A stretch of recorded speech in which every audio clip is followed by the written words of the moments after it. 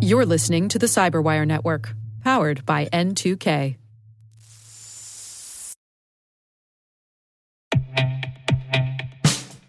And now, a message from Cyberbit. Mastering cybersecurity is like mastering a sport. You build muscle memory through rigorous practice, then you train as a team to foster cohesion while operating under pressure. Like athletes, cybersecurity professionals thrive on hands-on simulation. But traditional courses, certifications, and open-source labs won't build you a winning team. You need Cyberbit. Cyberbit offers a hyper-realistic simulation environment for your SOC, IR, and C-suite to refine your skills, all using the market-leading SIMs, EDRs, firewalls, and WAFs they use every day. Cyberbit is offering Cyberwire listeners a free live-fire exercise. Sign up your team now at cyberbit.com/cyberwire.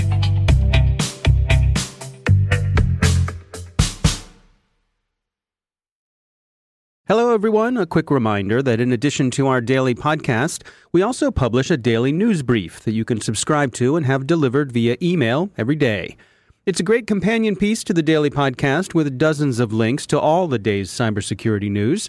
So do check it out and subscribe over on our website. That's thecyberwire.com. It's the Cyberwire Daily News Brief at thecyberwire.com. Thanks. Emotet ramped up for Black Friday, so beware of the spam. Social engineering and the power grid. Industrial espionage resurfaces as an issue in Sino-American relations. Huawei remains unforgiven in Washington.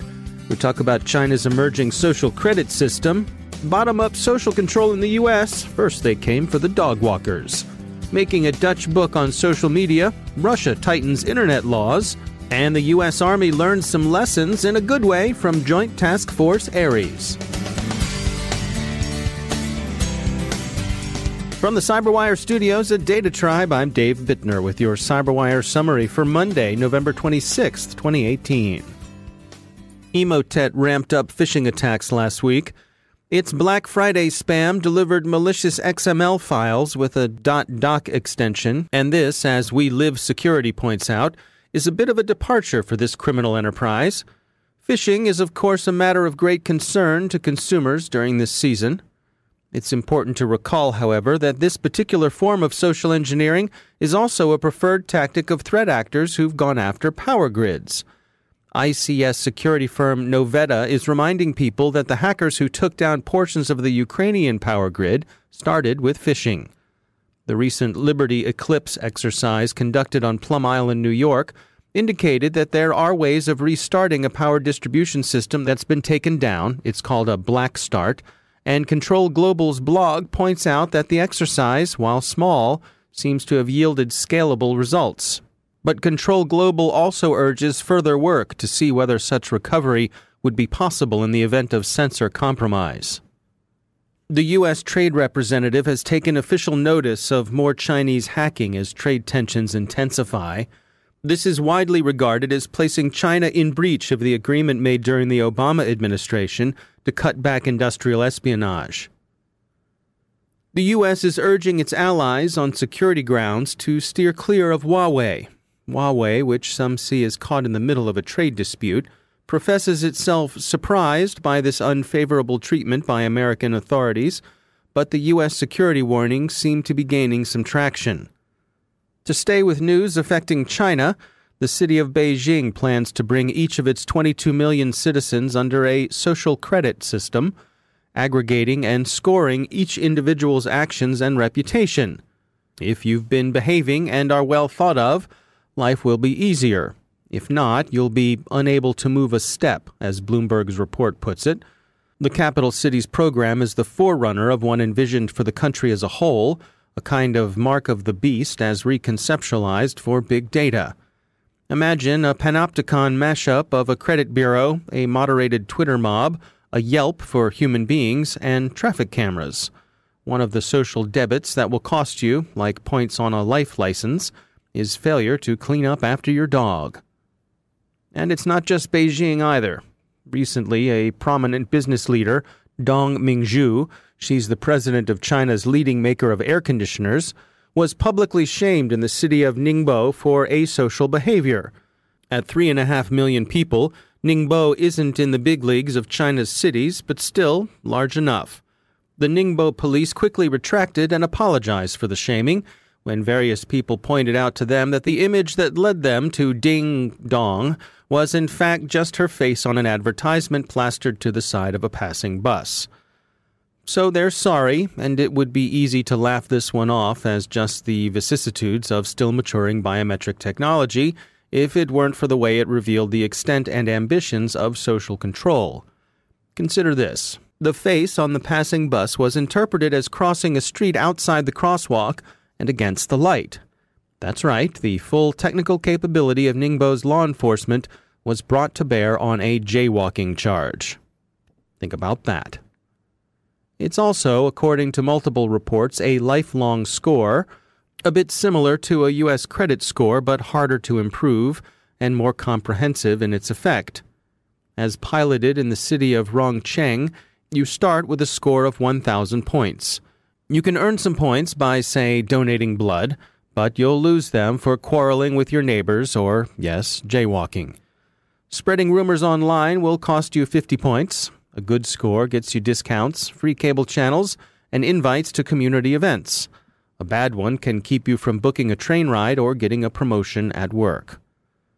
Much grimmer than this is the comprehensive surveillance and control deployed in both human and technical forms to constrain China's largely Muslim Uyghur minority in the western part of the country. As Spiegel reports, there it's not just a matter of getting free cable. For the Uyghurs, suspicion will land you in a re-education camp. Lest we think that these things are confined to China, or even to authoritarian regimes in general, or that a social credit system couldn't evolve from the bottom up, consider Predictim, a screening service that scans thousands of social media posts to score a potential hire for babysitting or dog walking services, and again, dogs, we don't know what's up with that, with a risk rating for a variety of traits parents are likely to worry about: drug abuse, bullying, harassment, disrespect, or possession of a bad attitude. The service, according to the Washington Post and its own site, uses advanced artificial intelligence to analyze a prospective babysitter's social media to derive its scores. How long this is likely to remain uncontroversial is unclear, and parents are, of course, entitled, heck, they're obliged, to protect their children. But consider how Twitter's opaque reasons for suspending accounts have aroused suspicion and mistrust. In any case, analysis of individual behavior online is what's landed Facebook into the parliamentary hot water it finds itself in over in the UK. Authorities have obtained Facebook internal documents they intend to use in quizzing the social network at hearings tomorrow in Westminster. They're equally concerned with privacy and providing a platform for proscribed communications, especially terrorist content, concerns that would seem to be in mutual tension. Stung by the outing of GRU officers involved in the Salisbury nerve agent attack, Russia is tightening control over personal information. A draft law before the Duma would criminalize the unauthorized creation and publication of databases drawn from official sources.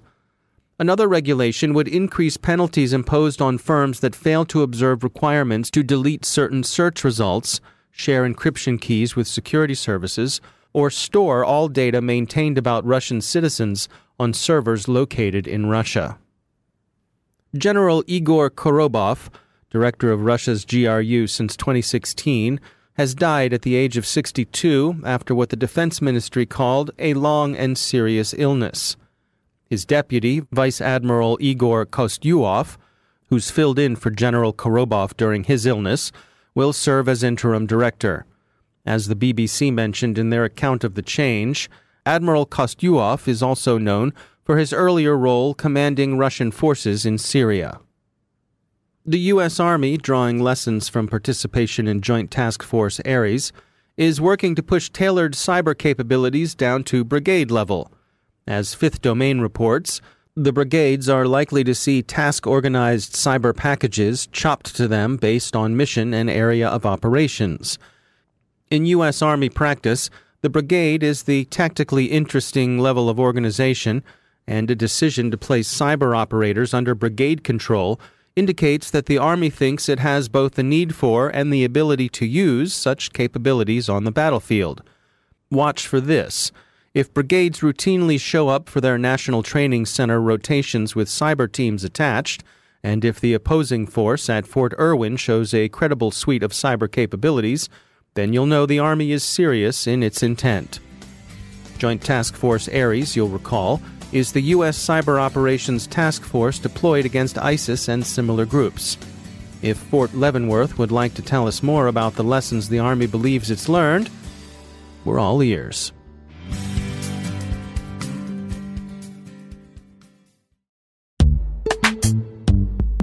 Every day, your IAM tech debt grows. Your multi-generational services struggle to work together. Building an identity fabric can fix this. It makes all your identity tooling stronger and allows you to connect any app to any service you want to use, with zero coding, zero maintenance, and zero app downtime.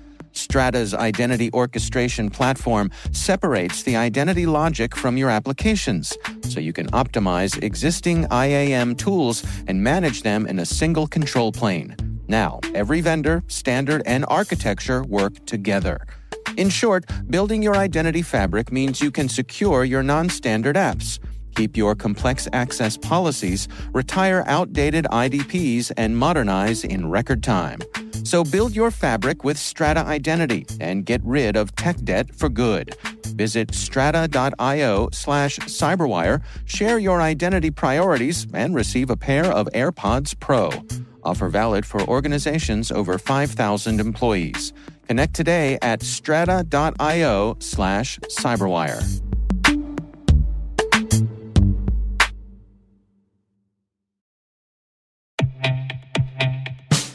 And now, a word from our sponsor, 6 Sense. 6 Sense provides award-winning cloud-based automated endpoint and vulnerability management solutions to streamline IT and security operations. With its advanced platform, businesses gain complete visibility and control over their infrastructure, reducing IT and security risks and optimizing operational efficiency.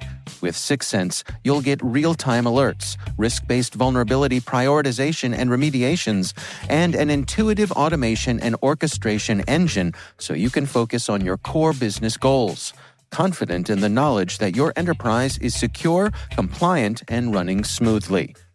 To learn why enterprises choose 6 Sense, visit 6sense.com.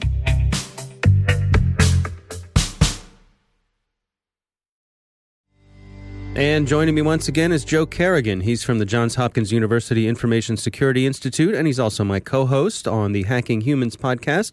Joe, great to have you back. It's good to be back, Dave. So you recently attended the NICE conference and came back with some interesting things to share. What do you have for us this week? Yes. The one I wanted to talk about this week was the closing keynote from Raj Samani. Mm-hmm. He's a bigwig at McAfee. Okay.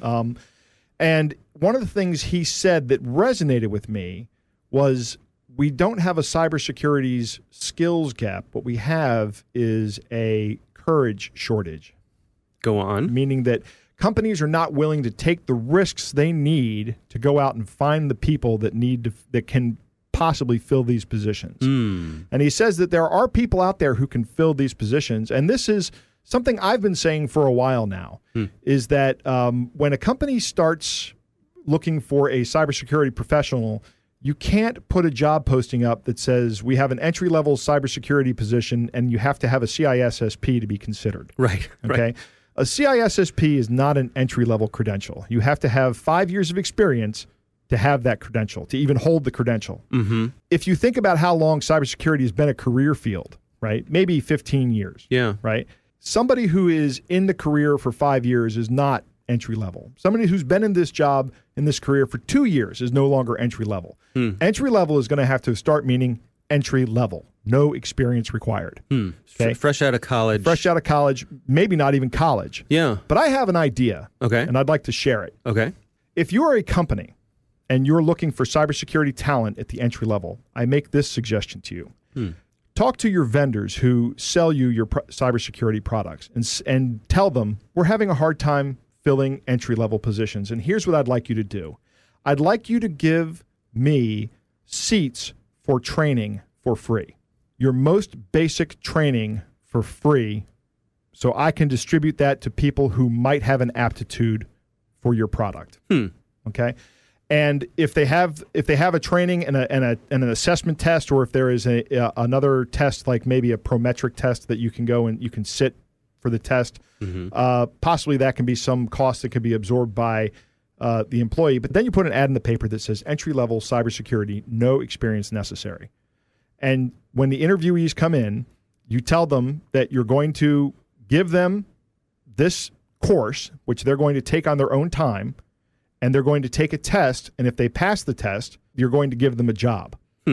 And the job is only guaranteed for like 6 months. Okay. Right? And it's a low-paying job, maybe $15 an hour. Right. There are people out there, I think, who will jump at this opportunity. They would love to get into the field of cybersecurity. There's no shortage of people telling other people that cybersecurity is the place to be. There's no shortage of people that want to get into this field. What there is a shortage of is companies that are willing to invest in employees who might be able to fill the roles. Yeah.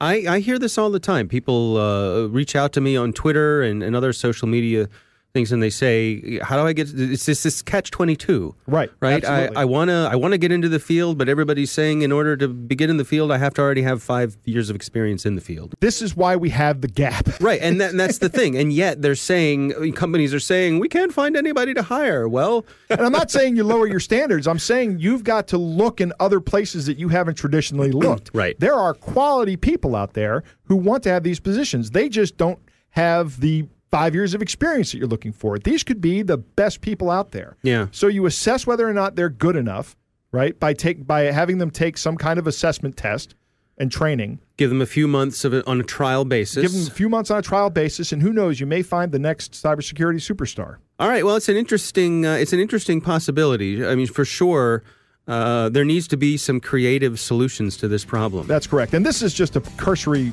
brainstorming idea. I mean, I'm not saying that I have the complete and total answer. You're going to have to spend a little bit of time, come up with a plan. Yeah. But here's a skeleton for you. Right.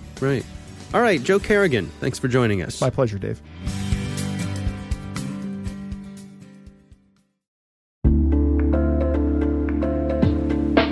Are lengthy security reviews pulling attention away from your security program?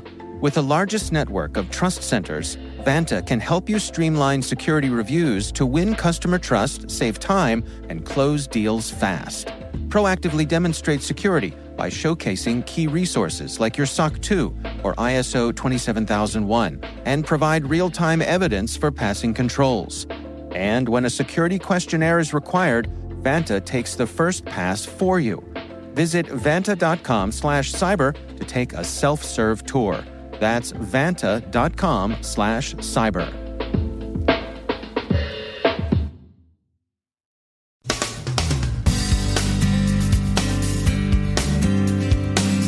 And that's the Cyberwire. For links to all of today's stories, check out our daily briefing at thecyberwire.com. And for professionals and cybersecurity leaders who want to stay abreast of this rapidly evolving field, sign up for Cyberwire Pro. It'll save you time and keep you informed. Listen for us on your Alexa smart speaker, too. The Cyberwire podcast is proudly produced in Maryland out of the startup studios of Data Tribe, where they're co-building the next generation of cybersecurity teams and technologies. Our amazing Cyberwire team is Elliot Peltzman, Puru Prakash, Stefan Vaziri, Kelsey Bond, Tim Nodar, Joe Kerrigan, Carol Terrio, Ben Yellen, Nick Valecki, Gina Johnson, Bennett Moe, Chris Russell, John Petrick, Jennifer Iben, Rick Howard, Peter Kilpie, and I'm Dave Bittner. Thanks for listening. We'll see you back here tomorrow.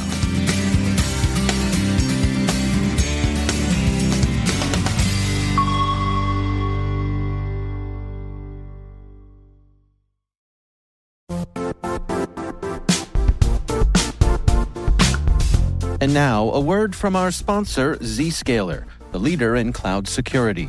Cyber attackers are using AI in creative ways to compromise users and breach organizations. In a security landscape where you must fight AI with AI, the best AI protection comes from having the best data.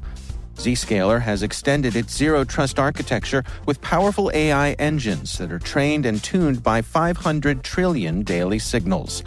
Learn more about Zscaler Zero Trust Plus AI to prevent ransomware and AI attacks. Experience your world secured. Visit zscaler.com/zerotrustai.